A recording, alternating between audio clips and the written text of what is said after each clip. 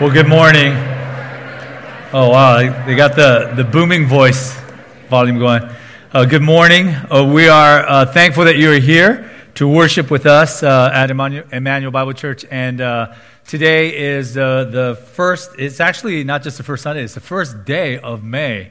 So if you feel like the year has gone by quickly, I'm right there with you. It's the first Sunday of the month, which means it's Communion Sunday, and we'll be gathered around the Lord's table at the conclusion of our time around the Scriptures, and that just kind of flows into our time of remembering the Lord's death and resurrection until He comes. So we're thankful that you're here. And so if you turn in your Bibles to Job chapter 10, chapter 10 is our text this morning, really, but we're finishing what we began in Job's response to his friend Bildad. Bildad had something to say to Job about how Job has some sin that is hidden and he must repent.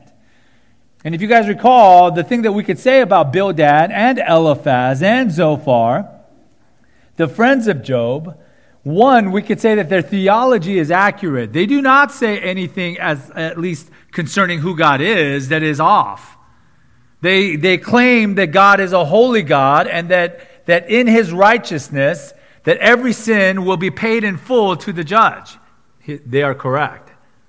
Their difficulty is not in their theological acumen. They know who God is. Their problem is applying. Now, how do we reconcile some of the things that are difficult in this life? For example, everything that's happened to Job. How do we reconcile that with the perfectly sovereign and righteous God? Their solution is simple and black and white. Job, you've done something wrong. God doesn't accidentally or randomly pour pain and suffering into someone's life. This is a direct result of something you have done. It's retribution. It is direct judgment for some hidden sinfulness. And so Eliphaz was more delicate in his approach to suggesting that there's something wrong. Bildad is a little bit more direct in saying you need to repent of whatever it is. When we get to Zophar, he'll remind him that the fires of hell are hot, and he'll take it even a step further. So after Bildad and after Eliphaz have already spoken into this space, that God is who God is, perfectly sovereign, absolutely righteous, and He caused this to happen to you, Job, because of something you have done. This is Job's response in chapter 9 and chapter 10. And we will walk through a little bit of chapter 9 real quickly to kind of get us moving here. But Job has a problem with God's sovereignty. And if we take a quick look here, and by way of introduction to chapter 9, in verses 1 through 4, he establishes the fact that God is absolutely in control. God is who God is. In fact, we could say that from verses 3 of chapter 9 to verses 13, Job once again eloquently and excellently presents to us a view of God that is absolutely accurate and wondrous. He says, if one, this is starting in verse 3, if one wished to contend with Him, no one could answer Him once in 1,000 times. He is wise in heart and mighty in strength. Who has hardened himself against Him and succeeded? He who removes mountains and they know it not. When He overturns them in His anger, He shakes the earth out of its place and its pillars tremble. He commands the sun and it does not rise. Who seals up the stars, who alone stretches out the heavens and trampled the waves of the sea, who made the Bear and the Orion, the Pleiades and the chambers of the south, who does great things beyond searching out and marvelous things beyond number. Behold, He passes by me, I see Him not. He moves on, but I do not perceive Him. Behold, He snatches away, who can turn Him back? Who will say to Him, what are you doing? God will not turn back His anger. Beneath Him bowed the helpers of Rahab. See, Job is agreeing with everything that Bildad has said about God. He is absolutely in control. He is absolutely righteous, and He does as He pleases. No man could fight Him or contend against Him or bring Him into a court of law and possibly win. So we're saying God is inaccessible in that sense. He is way beyond us. He is powerful in the sense that He removes mountains and nobody even realizes it because He could do whatever He wants. God is unapproachable, meaning that you can't tell him what he is doing wrong. He goes on to talk about how God is difficult, right? Because whatever he does, right? Verse 14, then can I answer him? Then can I answer him? Choosing my words with him. Though I am in the right, I cannot answer him. I must appeal for mercy to my accuser. I'm right. And he's not saying he's perfectly sinless. Otherwise, he wouldn't have been sacrificing regularly. He understands that human beings are prone to sin. That theology is correct in Job. He is saying he is innocent of anything that deserves this exact condemnation. There's nothing he's done that would require God's justice to kill his children, to take away his home, to take everything that he has, to cover him in sores, to bring him this close, an inch from dying, and kind of barely lingering on. There's nothing he has done that deserves, right, that would weigh out the scales perfectly, that would make sense for God's justice to be poured out upon him. But what does he have? God's not beatable in a court of law. So he's saying, I can only plead for mercy. And we should underline that idea, because his whole point is, I can only ask my accuser for mercy. Something that there is no room for Bildad or Eliphaz. I mean, there's room for it, meaning that you can repent, you can confess, sins that you have committed, and then maybe God will grant you mercy. But Job's point is, I haven't done those sins. So I can't confess something that's not true. All I have is the capacity of asking God to demonstrate mercy to me. God is inexplicable, verses 21 through 24, meaning Job says, for my part, I am blameless. I regard not myself. I loathe my life. It is all one. He's saying, like, God destroys both the blameless and the wicked. When disaster brings sudden death, he mocks at the calamity of the innocent. The earth is given into the hand of the wicked. He covers the faces of its judges. If it is not he, who then is it? He's saying, if God is not the one that is bringing, right, destruction upon the good and the bad of this life, then who's doing it? The reverse part of that, we said in the New Testament, Jesus affirms that God causes the rain, the nice showers, the life-giving moistures. He brings that upon the good and the bad. So his common grace is available to everyone. Well, Job is looking at it from the underneath, and he's saying, and his common pouring out of wrath generally upon all of humanity, that falls on everyone too. The good and the bad. He finds God inexplicable that way, because he does as he pleases, and Job doesn't understand where he would fall in that. And the final thing he says in chapter 9 is that he is expiring. He says, my days are swifter than a runner. They flee away. They see no good. They go by like skiffs of a reed. I'm like an evil swooping on the prey. His time is almost over. And with all of these questions, right, there's nothing for him to grasp onto. Well, his options are, and we'll walk through this really quickly because I want to get to chapter 10. His options are, well, he could cheer up, right? That's in 27 through 29. In other words, it's almost like Solomon in Ecclesiastes saying, okay, well, if I say to myself, I'll forget my complaint, I'll put off my sad face, I'll put on a happy smile, be of good cheer. He says that if I become afraid of all my suffering, for I know that you will not hold me innocent. It doesn't change anything. He says, well, how about if I clean myself up? If I wash myself with snow, cleanse my hands with lye, yet you will plunge me back into a pit. Talking about like a swampy pit, and my clothes will abhor me again. It doesn't absolve me of everything. And then C, if I find a mediator, this is the thing that we will latch onto, and that Job will latch onto. Starting in verse 32. For he is not a man as I am, that I might answer him, that we should come to trial together. There's no arbiter between us who might lay his hand on us both. Let him take his rod away from me, Let not dread of him terrify me. Then I would speak without fear of him, for I am not so in myself. He is saying, look, it's like I can't even speak. I can't do anything. I need someone to stand between me and God, who would put their hand on God and put their hand on me and give me a fair shake, give me a speaking, someone that would step into the gap of God being very God and me being very mortal.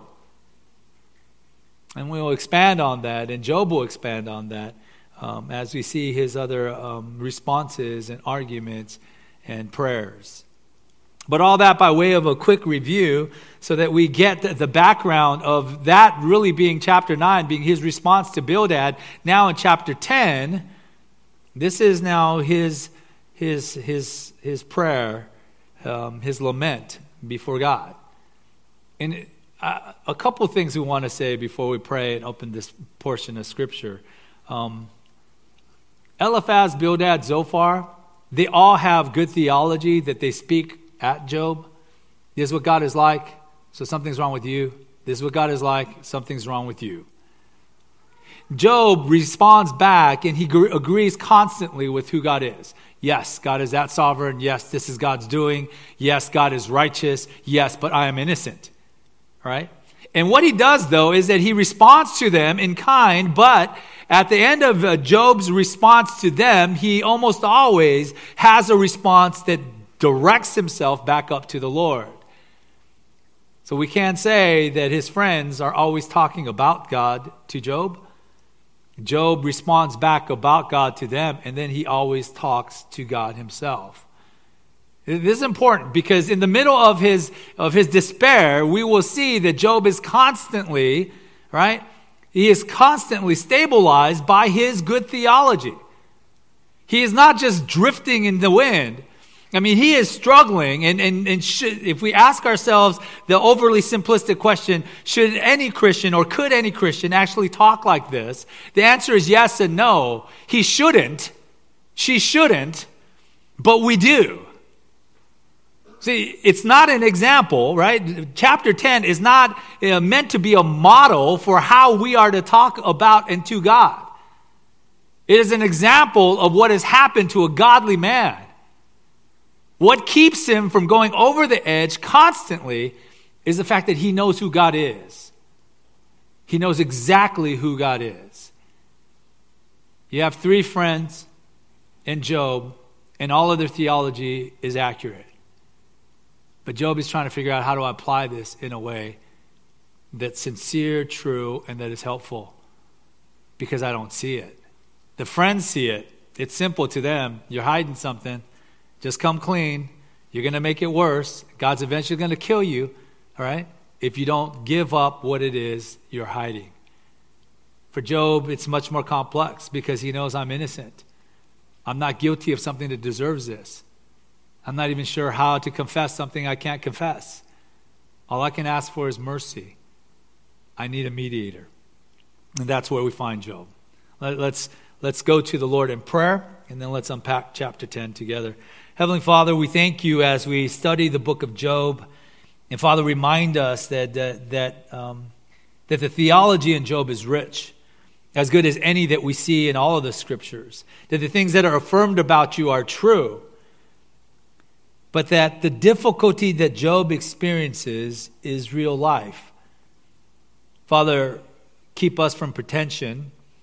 We often find ourselves constantly thinking how victimized we are, how difficult our life is, how estranged and broken and troublesome our difficult life can be. And here you have given us a man that is godly, that loves the Lord. And certainly we can affirm together in the course of this narrative that Job has done nothing to deserve all the things that have come into his life. So help us not to make that something that is our application, but instead to recognize when someone is injured or hurting or in pain. And then to remember, whether that's us or that's someone we care for, that God is always sufficient, that He is always there, that He is absolutely powerful and sovereign, but that He is always He is always and exclusively loving and wise and intentional in all that he does. So help us to trust in you. Help Job to trust in you as we unpack this and recognize, Lord, that you are the God that you are, and we desire to worship and know you well. We pray these things in Jesus' name. Amen. So as we pick it up from chapter 10, what we're dealing with here is Job's questions in the form of a prayer. He's going to ask God 4 questions. And as he asks these questions, the thing to recognize is these are the questions from the perspective of despair. Of despair.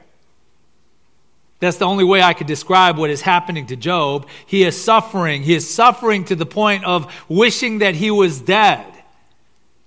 And again, I know in our black and white thinking about everything, the first place we would go, if this was a person, a friend, a coworker, or a relative, and they proclaim and believe in God and Jesus Christ, and they came to us and told us words like this, words of despair that sounded like, I wish I was never born, I wish I was dead, the first place we would go is, man, maybe you're not a believer, right? Well, welcome to the family that is on this side, right, of Eliphaz, Bildad, and Zophar. I resonate with those guys. I get it. We are naturally suspicious that if you talk like that, something's wrong with you.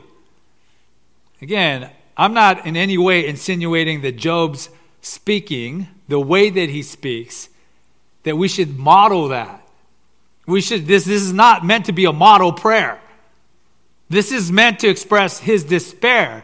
And I'm not saying that if someone came to us with that kind of despair, that automatically we should assume they're Christians. No, I am just saying that the possibility of suffering is real.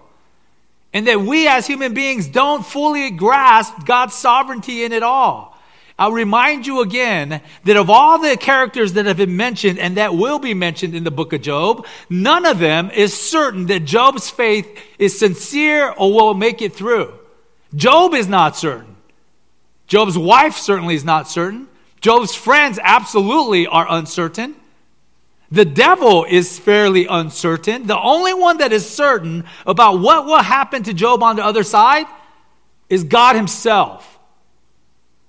And for me, that completely changes my perspective of everything that Job is going through. God knows what he is doing, and it has an end.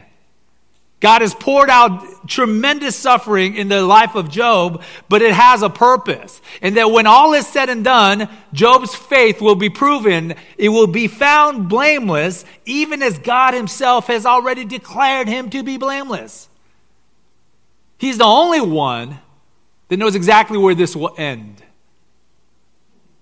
But poor Job, he doesn't know where this will end. And neither will we if we are caught in that difficult moment. So this is the cries of a man of God who has lost hope, and it's in the midst of despair. Again, I remind you, it is not a model prayer for us, but something that is happening to this godly man. He begins, right, with the question, why are you against me? I want to pause in verse 1 first before we look at 2 and 3, which is the heart of why are you against me. Verse 1 kind of introduces this prayer. He says again for a second time, he said it earlier in chapter 9, 21, I loathe my life, I will give free utterance to my complaint. When he says I loathe my life, it's a strong emotional term. It means to despise. He's saying, man, I hate this life right now. He's just being honest. And he's saying, because I hate this life, let me just let it go. Let me just give free utterance to what I'm saying is so difficult and terrible about what's going on in my existence. But here's the interesting thing. So he says, I loathe my life in chapter 9, verse 21. He says, I loathe my life here in chapter 10, verse 1. He'll say this same word again, but our English translates it differently.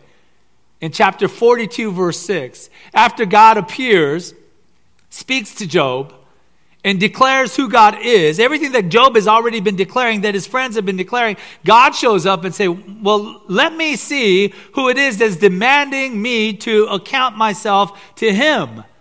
And when he speaks of all the things that God is, can you reach down into the deepest parts of the ocean and measure it with your palms? right? Have you made the stars? Are you the one that has fashioned them? Because apparently I need to answer to you, so you tell me your credentials, and then we'll get down to the business of talking as equals. And when all that is said, then Job says that he repents in dust and ashes, and that's literally the verse chapter 42, verse 6. He says, therefore I despise myself, therefore I loathe my life, and repent in dust and ashes. Here, right, he loathes his life because he sees no light at the end of the tunnel. It's that soft whisper of despair. I hate this. I'm done. Right? But there, the same word is used to speak an utterance of embarrassed acknowledgement of speaking too harshly, too quickly, and wrongfully. It's an embarrassed, rebuked sense in which he whispers out, I was so wrong. I despise myself for thinking these things. How differently, right? Job uses the same word. And right now, though, in this moment in chapter 10, he's in the midst of his pain. He's in the midst of his despair. So he begins with the first question. Why are you being God, why are you against me? It's like God is treating him like he's a God-hater, like he's an evildoer. Verse 2. I will say to God, do not condemn me. Let me know why you contend against me. Does it seem good to you to oppress, to despise the work of your hands, and favor the designs of the wicked? He says, don't condemn me. The verb for condemn, if a different verbal stem is used, and it's used in the causal, it means to do something that's evil, to cause evil to abound. But he's saying, don't condemn me. In other words, don't treat me. And in this verb stem here, it's saying, don't treat me like I have done something that's evil. Don't condemn me. Don't judge me. Don't destroy me. He says, let me know why you contend. Why do you strive against me? Why do you attack or quarrel against me? What charges have you brought against me, Lord, that results in these things, these difficult things in my life? The key question is why? Job seems to feel the oppression, right, of God upon him. And I love how in verse 3, it's like his theology keeps seeping in. He says, does it seem good to you, God, to oppress, right? To oppress this person, to despise the work of your hands and favor the designs of the wicked? You notice that he says, does it seem as a good thing to despise the work of your hand? He's reminded that he, as God's creation and as the image bearer, in every way is God's handiwork, his piece of art, something good and excellent. And instead, would you lean towards the designs of the wicked? Like the wicked, or those that, that work against the things of the Lord, they might deserve such a thing, but I'm the work of your hands. There's almost an appeal to the way that Job approaches this. And it's the same dilemma that we see again and again in Job, right? The dilemma is this: God is absolutely sovereign, and is he absolutely loving? And if he is both, how can this possibly be happening? And remember, Rabbi Kushner's solution to that was that God cannot be both absolutely loving and absolutely powerful, so he must be somewhat very powerful, just absolutely loving. He wants to do better for us, but there's some things he cannot control. See, Job's not willing to concede that. His theology is strong enough that it keeps causing him to ask why. The dilemma that he feels is that this is God, very God, powerful, yes, in control, yes, loving, yes. So why does this happen to me? If I am a worshiper of God, I am not a doer of evil. It doesn't make any sense. You notice that he claims, right, a blamelessness. You despise the work of your hands. You favor the designs of the wicked. He speaks about how he is not to be blamed for something. And as I mentioned already, Job says so about himself. And in chapter 9, verse 21. But God says so about Job when he tells Satan, have you considered my servant Job blameless and upright? In chapter 1, verse 8, and then again in chapter 2, verse 3. So God is affirming his blamelessness. Job is convinced that God knows that he is blameless. So why is this happening? And we will ask that when we encounter grief, suffering, difficulties, right? Why is this happening? I can't say that we can put our finger all the time on every reason why God allows, right, difficult and bad things to happen to those that love him. But I can say two things. One, I could say it's not a direct condemnation of you. How can I say that? Well, because Romans 8:1 says, there is now no condemnation for those who are in Christ Jesus. Whatever we might suffer in this life, it's not retribution for our sins. It would be wrong for it to be retribution for our sins. It would be unjust. Why? Because if we have placed our faith in Christ and our sins have been paid for in full on the cross, then why would they be paid in addition here on earth? Right? Our sins have been paid in full. I mean, that's not to say that there's not consequence for our sins. If I've done something exceptionally wicked that is illegal, I might pay for those. But God himself is not condemning us twice.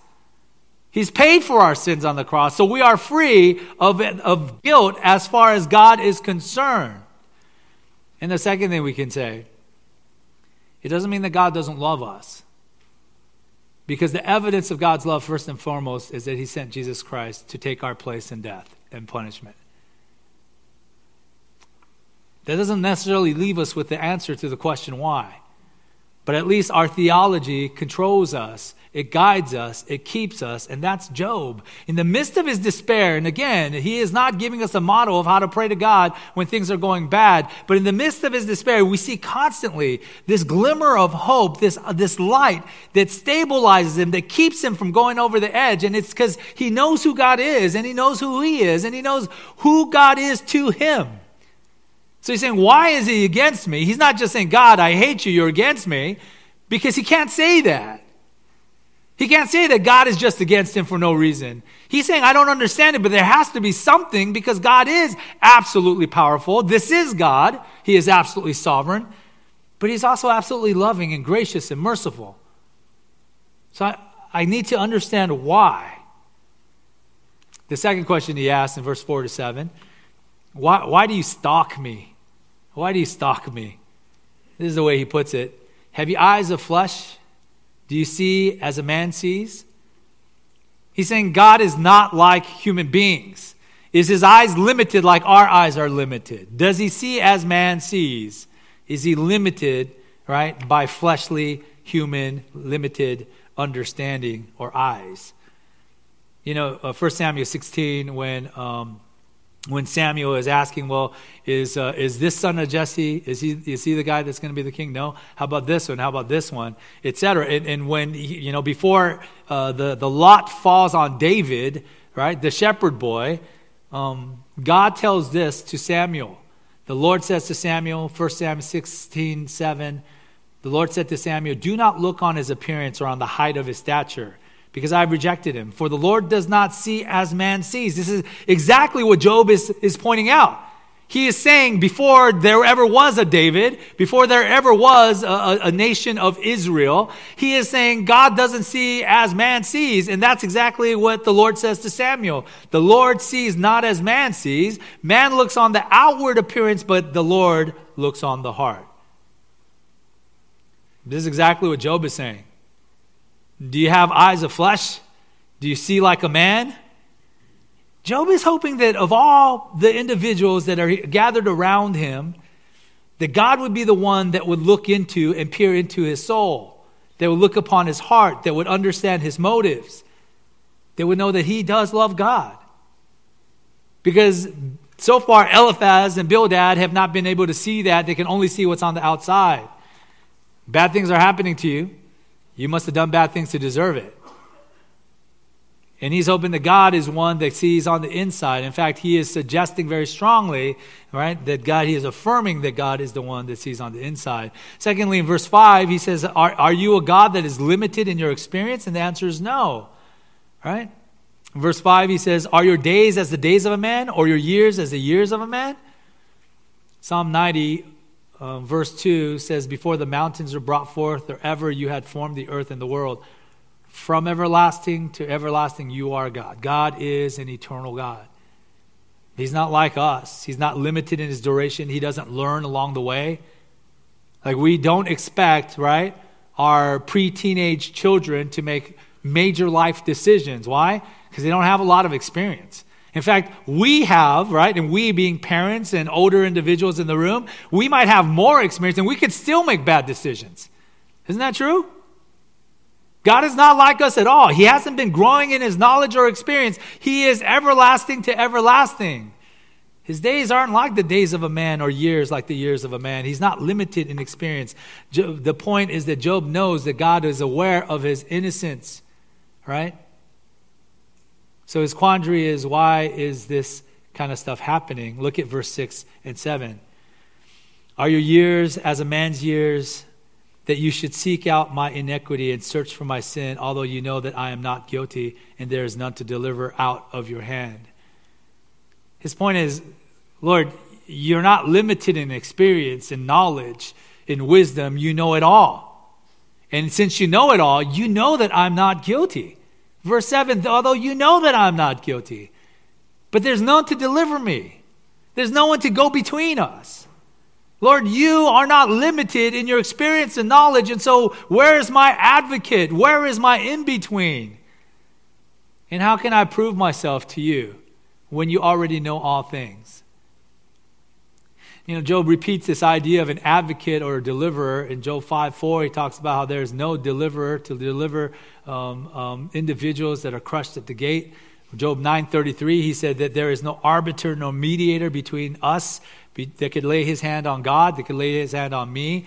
In 16:19, he will say, even now, behold, my witness or my advocate in heaven. There is got to be one that will testify for me in heaven. And by the time we get to 19, verse 25, it's almost like this idea of a mediator, an in-between, an arbitrator, right, starts to develop in Job's in his thinking. It's almost like there's this theological intuition. And by the time we get to Job 19:25, he says, I know my Redeemer lives, and at the last he will stand upon the earth. He knows, right, that someone will step in for him. He's been talking about how he needs someone, and he knows that eventually that someone will be there. And for us as New Testament, New Covenant believers, we look back on the life of Job and realize that's exactly who Jesus is. He's our deliverer who gave himself for our sin to deliver us from the present evil age according to the will of our God and Father. That's from Galatians 1:4. He is our strengthener and the one that stands with us when no one else does. Like in 2 Timothy 4:16, when Paul says, at my first defense, talking about his Roman defense in court, no one came to stand by me, but all deserted me. May it not be charged against them. But the Lord stood by me and strengthened me, so that through me the message might be fully proclaimed and all the Gentiles might hear it. So I was rescued from the lion's mouth. The Lord will rescue me from every evil deed and bring me safely into his heavenly kingdom.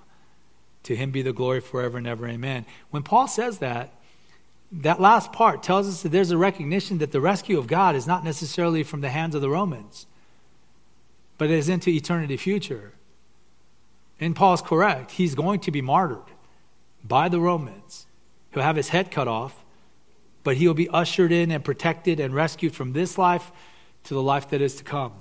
See, so we have that theology fully realized. In Job, that is becoming realized little by little throughout the book, that he needs someone to go in between him because he is not guilty, but there's no one to deliver him. And his question is, God, why are you watching my every movement? Why are your eyes upon me? Why are you stalking me to see where I might stumble? Third, verses 8 through 17, a longer section, he says, why did you even make me? If this is your intention, why did you cause me to be? Why did you create me? Starting verse 8 is this beautiful statement of God's handiwork in creating Job. Look at verses 8 through 11. Your hands fashioned and made me, and now you have destroyed me altogether. Remember that you have made me like clay. Will you return me to the dust? Did you not pour me out like milk and curdle me like cheese? You clothed me with skin and flesh and knit me together with bones and sinew. Like all of this, verses 8 through 11, is Job saying that it is God who has personally, wonderfully shaped me into exactly this human being. That God made me. That God took me like clay, or the illustration he uses is if you take milk and you curdle it into little bits of cheese. And I guess we can think of it in our vernacular as kind of these small cells that are kind of multiplying and growing. And from these small cells that are growing, God clothed him. He fashioned around him skin and flesh. He knit together his bones and sinews, and he kind of grew. He is talking about from the very conception, right, to the kind of turning into a full-fledged human being in terms of all of our limbs and all of our faculties. God did it all. You made me, Lord. I'm fearfully and wonderfully made. That's Psalm 139:13. And if you look at this good theology that God has made us his, he's made us with his hands. He's personally invested himself in bringing us to being. This is the stuff that's keeping Job from going nuts. It's him recognizing that God is the creator of all things and the creator of him. And this is him wondering and asking the question why in a way that says like, why did you bother to fashion and carefully make me? To give me the personality that you gave me? To give me things like taste and hearing and eyes to see? To behold the wonders of your creation? Why did you make me as carefully, thoroughly, and personally as you have to just destroy me and bring me back down to the dust? Verse 12, you have granted me life and steadfast love. Your care has preserved my spirit. See what I'm saying? His theology keeps breaking through. His knowledge of who God is keeps him grounded. He's saying, you gave me life, the hayim. It means the life and the good stuff, the stuff that you experience that is life. You've given me the experience of human living, of daily existence, and not just, a heart beating and a brainwave pattern moving, but I experience the life that you've given to me. And then the second word is, you've also given me hesed, right? You've given me steadfast love. And we've talked about this word that Job keeps bringing up again and again. It's a huge word in the Old Testament. In most of our translations, our ESV at least, translates it steadfast love. And the reason why it does is because there's two elements to it. There's a gracious element to it. That's why it's love. That there is an element that says that it is undeserved, it is kind, it is merciful, it's compassionate, it's given freely, and that's the kind of love that it is. So there's an element of that word that means that it is gracious, generous, magnificently kind and merciful. And then there's another part, a second half of that same word that means that it's enduring in terms of its faithfulness, in terms of its unbreakability. And so it's often translated covenant faithfulness. And you have to combine both of those to understand what hesed means. And that's why we often translate it steadfast, as in it is faithful, unbreakable love, gracious mercy. He's saying, you've given me life, a life to experience, and you've cast your favor upon me. You've poured grace and steadfast love into my life. Your care has preserved my spirit. And by spirit, he means his life. Everything that Job has experienced that he could look back and go, man, that was such a good thing. God had poured that into him. His care had caused his life to be abundant. God was so good to Job. That's verse 12. If you just lifted verse 12 out, you would see Job in exactly what he is as a worshiper of God. But everything around it is couched in the difficulty of his moment, in the midst of his despair. And he's saying, Lord, why did you even make me? I know you meant good. Verse 12 explains that you meant good. But these things are now intolerably missing from my life. There's an oppressive watchfulness over me. Look at verse 13. Yet these things you hid in your heart, I know that this was your purpose. What he means by that is that these things that I've just said, how you have poured love, steadfast love into my life, you've made blessing overflow, yet the things that have happened to me, you knew that you were going to do. This was your secret purpose. This is part of your sovereign plan for me. Verse 14, if I sin, you watch me, you catch me, and do not acquit me of my iniquity. And you don't let me get away with it. You don't acquit me of anything that I've done wrong. You just need to wait and you'll catch me. Verse 15, if I am guilty, woe to me. Even if I am in the right, I cannot lift up my head, for I am filled with disgrace and look on my affliction. Saying I can't lift up my head for shame because I'm disgraced. I feel judged. My life is over. Everything is falling apart. Look upon my affliction. The word for look is an interesting word there. The NIV translates that phrase, look upon my affliction, as I am drowning in my affliction. It feels like I'm going under, Lord. And were my head lifted up, if I came up for air, you would just hunt me like a lion and again work wonders against me. God is in hunt after Job in a way that Job doesn't understand. And in fact, God, by using his wondrous means, it means that he works wonders and miracles and the supernatural against them. You renew your witness, verse 17, against me and increase your vexation toward me. You bring fresh troops against me. That last part, it literally means that he is bringing, right, another wave upon another wave of fresh troops to attack and to attack and attack him. His point is, I can't win. I can't get away with anything. Is God waiting, right, for Job to fail? Is God waiting for us to fail? Job claims that God is watching and that as soon as he sees something, then that will be the end of Job, right? That there's this oppressive watchfulness waiting for Job to fail. Now, there is a watchfulness over God. But the way that Jesus would put it in Matthew 10, 29 to 30 is that God sees the sparrows, right? And not a single one falls from the trees except that God sees it. And God sees the number of hairs that are on your head. He knows everything about us, and he cares for us intimately. But Job can't see all that.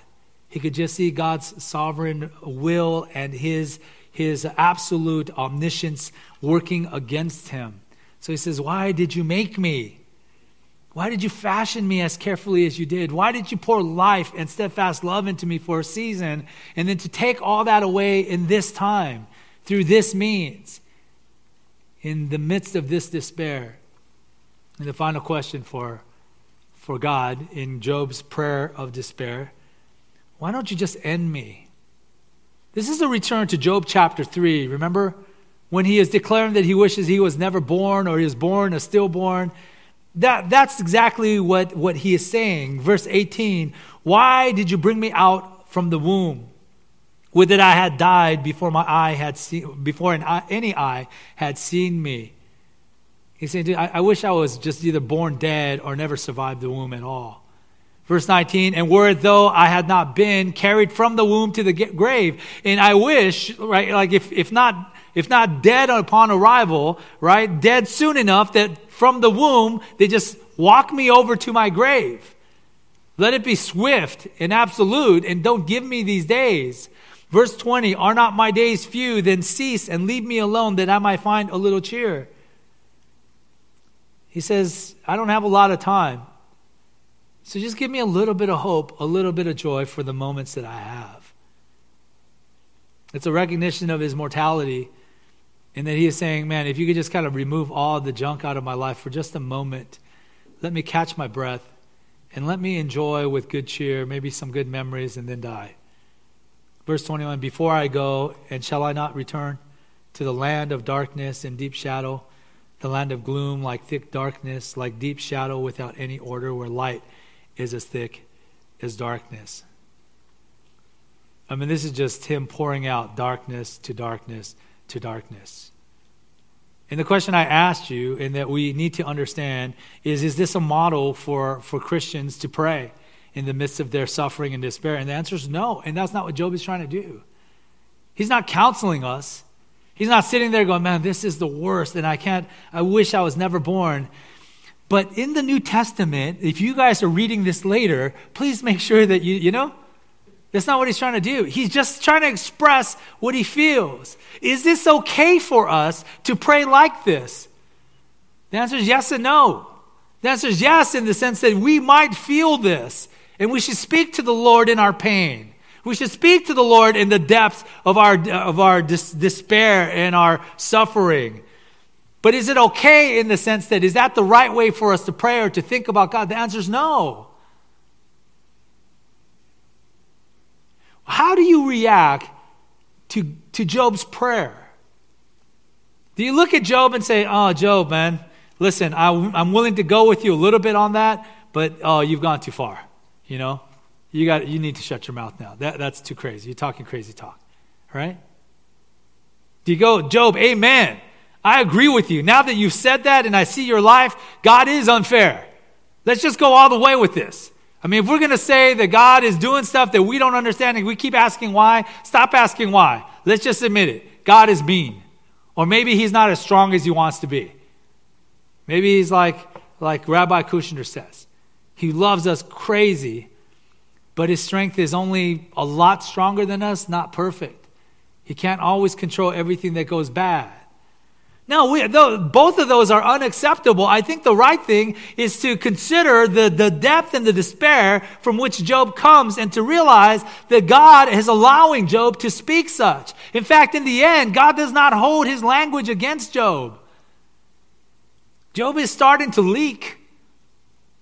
His faith is starting to fail, but his faith is still faith. We see it in the theology of God that constantly comes out in his prayers. He knows who God is, his creator. He knows God is the reason why he's enjoyed life. He knows God is the reason why anything good has happened. He knows all of that.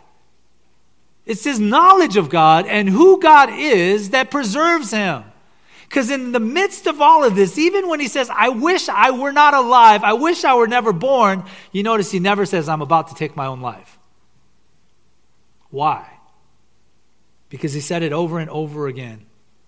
The Lord is the one that has right to everything concerning life. He gives, he takes away. Blessed be the name of the Lord. That's Job 1:21. His theology still controls him. In the midst of his crying out, sometimes just lashing out, he still knows who God is. He just doesn't know why. The thing I draw you back to is this idea that he needs an advocate. He needs a defender. He needs someone to step between him and this God who seems to be doing things that he doesn't understand. His theology holds him still. He knows that God is absolutely sovereign and complete control. He knows that everything that has come upon Job in this moment is part of God's hand and what God is doing in Job's life. This is God. But he also remembers that it was God that gave him beautiful children, that gave him an excellent life, and that allowed him to worship well. That is all God. He knows it all. He knows that God is the one that's created him wonderfully, carefully, personally, lovingly. He knows that God is the one that it continues to watch after him and to look to him and is listening and knows that he is innocent. He knows that God is right and powerful and true and loving. And so his question is why? And the only thing he could come to is the two things we mentioned earlier. One, I need God's mercy. And two, I need a mediator. I need someone to step in between us to make this right. And I've said it already to you, but I'll remind you again that in the midst of this, can we explain for today, for us, for New Testament Christians, when we go through such suffering, can we explain why that's happening? No, we can't. And at the end of Job, we'll find that there is no solution to the question why. But by the time we are in the New Testament era, we can always remind ourselves, we don't know why these things happen, but we can be absolutely affirmed that God still loves us. How do we know? Because he sent Christ to die for us while we were still sinners, while we were still his enemies. and because he's promised us eternity future and a home and a presence and a belonging with God the Father in all of his fullness and holiness and joyful love. Not because we deserved it, but because we've placed our faith in Christ. He is the mediator that Job's instinct, his theological instinct, keeps telling him that he needs. He is that missing piece that would bridge the gap for him between why. I might not get the answer why, but I know the what in terms of God's love for me. That's where we stand. We are not like Job. And if Job is any illustration, it's certainly not the way that the Christian should pray. Because even if we confess that we are having a hard time, we don't understand, etc., the thing that we could keep coming back to is we have a mediator. We have an advocate. We have a redeemer. And we have the full evidence of God's love for us. So this life may not be everything that we hoped it would be. But that's okay. Because the life to come is assured because of Christ's death and his resurrection and his love and work on the cross for us.